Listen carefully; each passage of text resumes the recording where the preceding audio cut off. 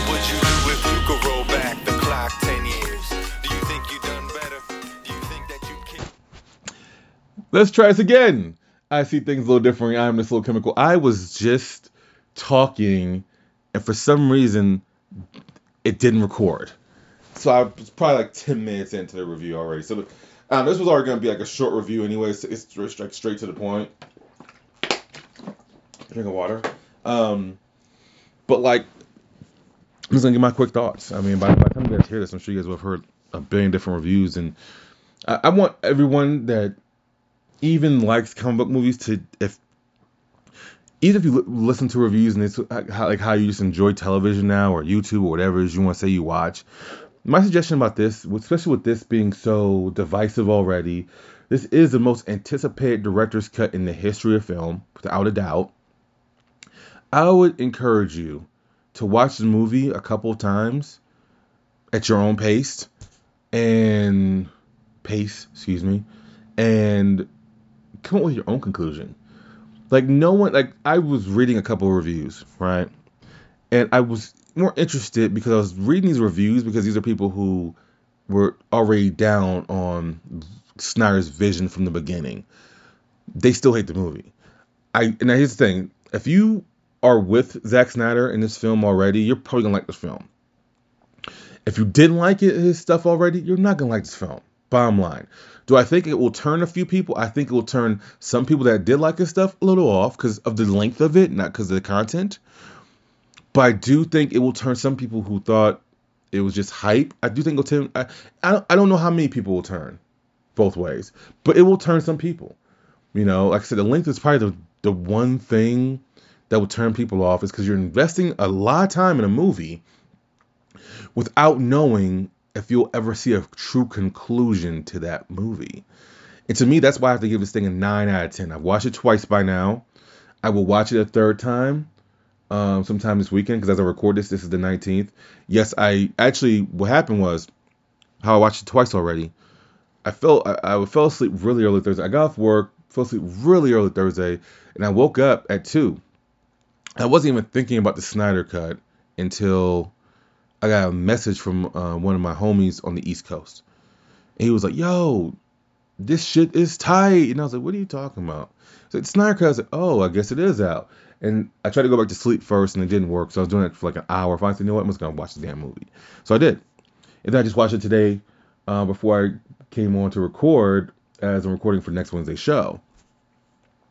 Because what I'm probably going to do this weekend is watch The Falcon and Winter Soldier a couple of times and record that for the following Wednesday. But I'm going to give it a 9 out of 10. The reason I give it a 9 out of 10 is because, let me check up, see if I'm recording. I'm still recording. Good. You don't know if you're going to see it. I have to give it 9 out of 10 because I don't know if we're going to get the payoff to this. The nightmare scene is completely badass. The way it ends is perfect. To me, it is the ending of Infinity War, except it's a little scarier because the bad hasn't hit yet. Darkseid has not invaded yet. In Infinity War, Thanos was invading. Like, these have just been dreams that Batman has that he knows is coming. But like, we haven't seen Superman go dark yet. We have not seen a death of Lois Lane yet. So that's the reason. I do think we're going to get another 4-hour movie in maybe a year or two. I say 2 years on HBO Max. I do believe it will be a 4-hour conclusion to the film. And that's cool. But as of right now, because of how unknown it is, I have to give it 9 out of 10. But let's get to the good stuff. Let's get right to it. So to me, every character gets the character development they deserve. So any complaints you may have by it, I just don't think they exist. To me, I think Aquaman is the utility player here. He's for those of you who know sports, he does special teams, defense, and offense. Like, he literally starts the movie off with Batman talking to Bruce Wayne. He then has to go through his whole childhood tribulations dealing with Mira after Steppenwolf takes the mother box from Atlantis. He also talks to William Dafoe's character. Like, he literally goes through the gambit of, you see him in these different scenes with everybody. You know, I don't think, in my opinion, I don't think in my memory there's a scene where like you just have Batman and Cyborg talking alone. You have that with Aquaman. He's talking to Bruce Wayne alone. He's talking to Wonder Woman alone. He has a conversation with the Flash alone. Like to me, he's kind of the thing that actually he's connecting to all of them. Cyborg, Zack Snyder was right, is the hardest film. You see his mother pass away. You see the scenes where he's a genius and he's the football star, and you see the broken relationship with him and his father, and it's and great line here from Jesse Terrio, who wrote the script. Father twice over, when Silas says to him, "I brought you into this earth and I brought you back. I'm a father twice over." He did. He gave him life twice, essentially. And speaking of Cyborg, staying on him for a second, then we'll get back to Aquaman in a second. I should have said that about Aquaman before, but Cyborg, like you see him go from not liking these gifts to embracing these gifts. You see him like randomly see this woman and her struggles, and like you see him like create this money, and her bank account's $11. He makes it $100,000, and you see him smiling, but you see him realizing what he can do with these gifts, even though they're still a burden. You can still see him do things with these gifts. You see him embrace being this hero. I love the flight situation. Remind me of the Man of Steel flight part. It wasn't as clumsy as Superman was, because he's super intelligent and all this other stuff. So he's like seeing everything. He's seeing everything as it happens. But to me, Cyborg was clearly the hardness. So if you're not a Cyborg fan, you probably won't care about this. But the good thing is, the Cyborg and Flash stuff doesn't happen until like the third or fourth chapter. Like you see them in the later part of the film. That's when you start seeing everything. Really, the first part of the film is more about the Amazons, Wonder Woman, Batman, Aquaman, kind of coming to grips with what's about to come here in Steppenwolf. Let's get back to Aquaman in a second. Because he is the utility player, you remember how he just showed up in Whedon's cut? And this is not to bury Whedon's cut at all. We already know it's a bad movie. But we're gonna move past that. You see how he got the trident. You see Willem Dafoe say, "Hey, you need to do this. This is your responsibility." And he throws a trident on the ground, and that's how he gets the trident. You see all this. Everything's explained in this thing. Let's hit Steppenwolf next. Steppenwolf, you understand the motivation. It's not just mother's calling. It's not just that. You see the motivation. Like he went for the throne of Darkseid, and the side was like, "You went for the throne, dude, and you effed up." And he was like, "I know I messed up." And then decides that you stole Darkseid 50,000 worlds. I was like, Jesus Christ, that's a hell of a debt. 50,000 worlds. But he had to start with Earth, which is not an easy one, because he thought there was no Kryptonians or no protectors, But you see his motivation for helping. He's out the house. He got kicked out the house. He's trying to get back in. He's been living on the streets. So that's his motivation. Like he's a lot more layers to. I love Decide is how Decide is. I'm not gonna say. I guess comic book accurate is the best way to put it. But I mean, he's true to like one. He's loyal to Darkseid, but he's also cool with calling Darkseid out. He's like, "Hey, I told you he was gonna mess up," and Darkseid said, "Yes, you did." But did he really mess up? Because the mother box is connected in the end. Also, he's the one who found the anti-life equation on Earth. Darkseid didn't even know it was there. So, like, he still did his job, So I thought he did a great job. The Darkseid looks completely badass. I love the fight scene of him trying to take Earth before and everyone coming together. The lantern, you only seen one lantern, which he looks like Kilowog, but I don't think it was Kilowog, because Darkseid kills him in this one. Whoever lantern it was, he kills that lantern. But you see them all come together and have this fight with him. It was a pretty epic fight, but you see Darkseid lose.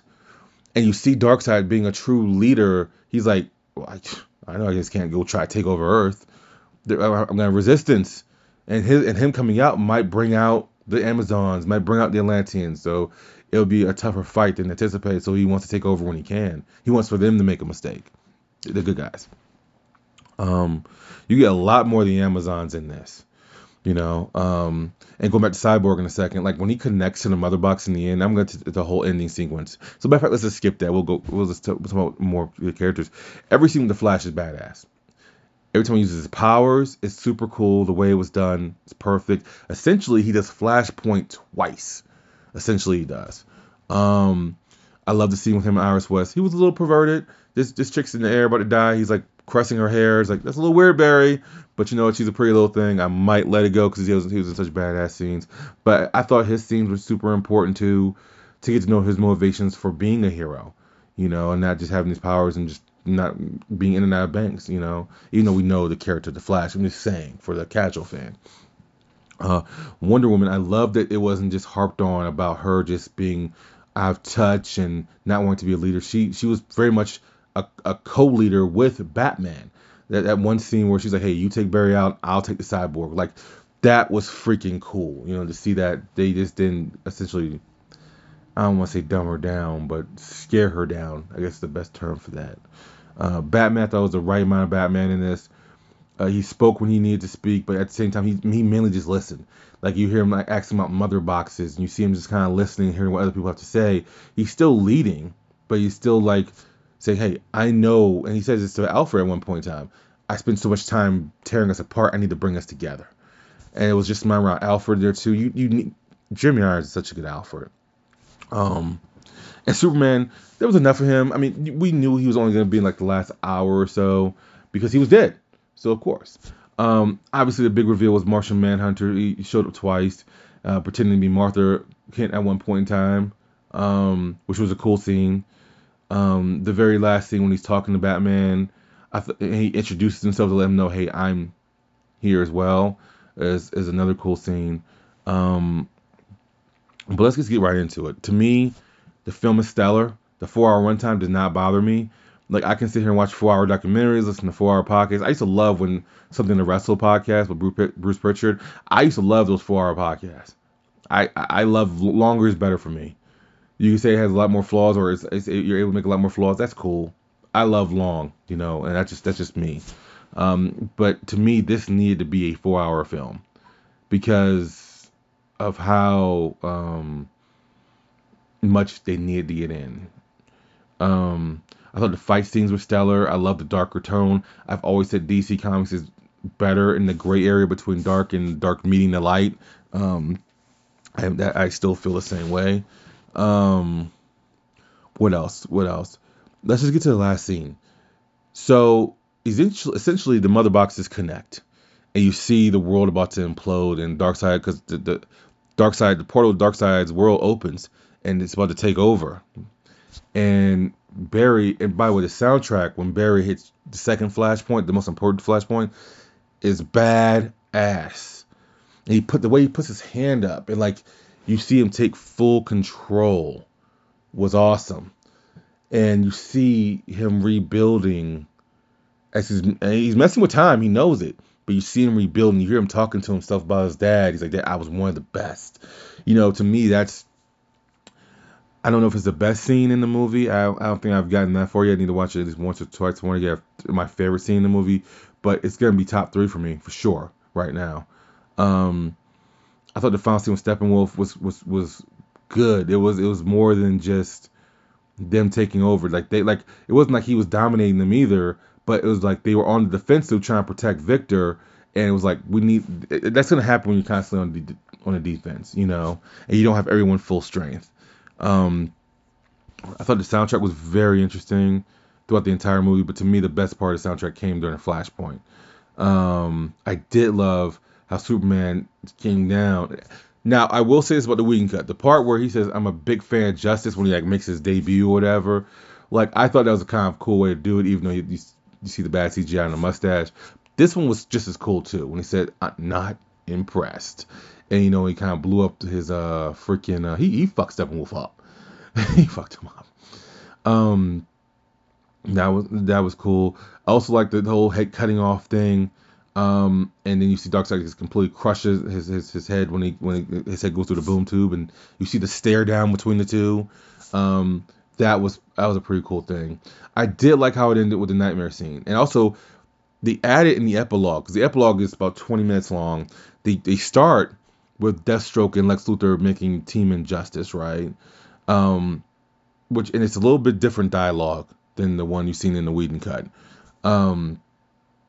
But you go from there to the nightmare scene, and you see his motley crew of the Flash, who, by the way, if you recognize, like if you look at BVS, you see Flash with like a helmet on. You see him in that outfit in the nightmare scene. You have Flash, you have Mira, you have Cyborg, you have Deathstroke, Batman, and of course you have the wild card always of Joker. Mira and Batman have like a face to face about him not loving anybody, and she's pissed because because Darkseid killed her husband, essentially, or Superman did. But obviously with Darkseid's assist. You see older Deathstroke saying, "Where do we do? What are we gonna do?" Cyborg is more paranoid because like, hey, we can't be out too long. He will find us. And then you have Joker and Batman facing off for really the first time. Like it's the second time in the DCEU you say that you see them in the same scene. But this is the first face-off where Joker's calling him Bruce. He's saying, "You won't kill me. I'm your best friend." It's a very intense scene. And it's one of those things where Joker has a couple of good lines. One of the lines is, "I'm your best friend," but more importantly, the other line is, "You need me to help you undo what you've just done, and how many times have you messed with the multiverse?" And the setup was perfect. And I don't know if you guys noticed, but in the scene where Cyborg is merging, which is the final battle with the mother boxes, he's seeing the future. He's seeing Darkseid essentially win. He's killing the Atlanteans. He's like you see Superman on his knees holding Lois Lane. If you look in the right-hand corner, if you missed it, that's in the Batcave. Because you see that bat suit that Joker wrote on, "Joke's on You." You see that in the right-hand corner. And then you see the anti-life equation. You see Darkseid taking over Superman's mind. Because as Superman's crying, you see that calm come over him because his mind's being taken over. And there's obviously no more yellow sun to protect him from the mind control of Darkseid. So you see all these things, and like even with that, Cyborg knows he has to, because even right before they wake up Superman, Cyborg's like, "The mother box is telling me to not do this, and it says it's irreversible, blah blah blah."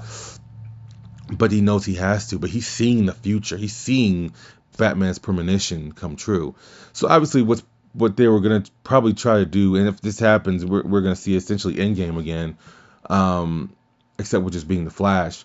But I'm assuming you're going to see them go to Apocalypse to try to stop him, which then opens up Earth for destruction. And then they have the nightmare sequence.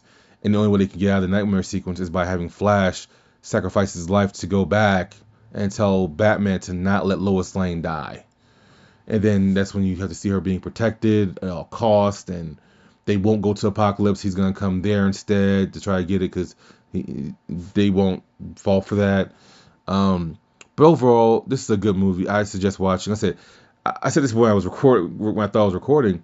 If you think Zack Snyder's vision was cool, you're gonna love this film. If you already did not like his stuff, you won't like this film, in my opinion. I'm praying and hoping they do another 4-part movie to conclude this, because I think it's a hell of a conclusion. The nightmare scene was all what it was built up to be. To me, this made BVS everything but the Martha scene. The Martha scene still makes no sense. I even think Zack Snyder's come out and said, "Yeah, you guys got me. That was a stupid scene." I think it justifies everything that happened in BVS, because now you're seeing everything come together, and you're gonna see the temporary win for these guys when it's a big loss. Because Steppenwolf still won by him connecting the mother boxes. That's still a win for him. Darkseid is connected forever to Earth. You have to just kill him at that point. So, anyways, that is your Snyder Cut review.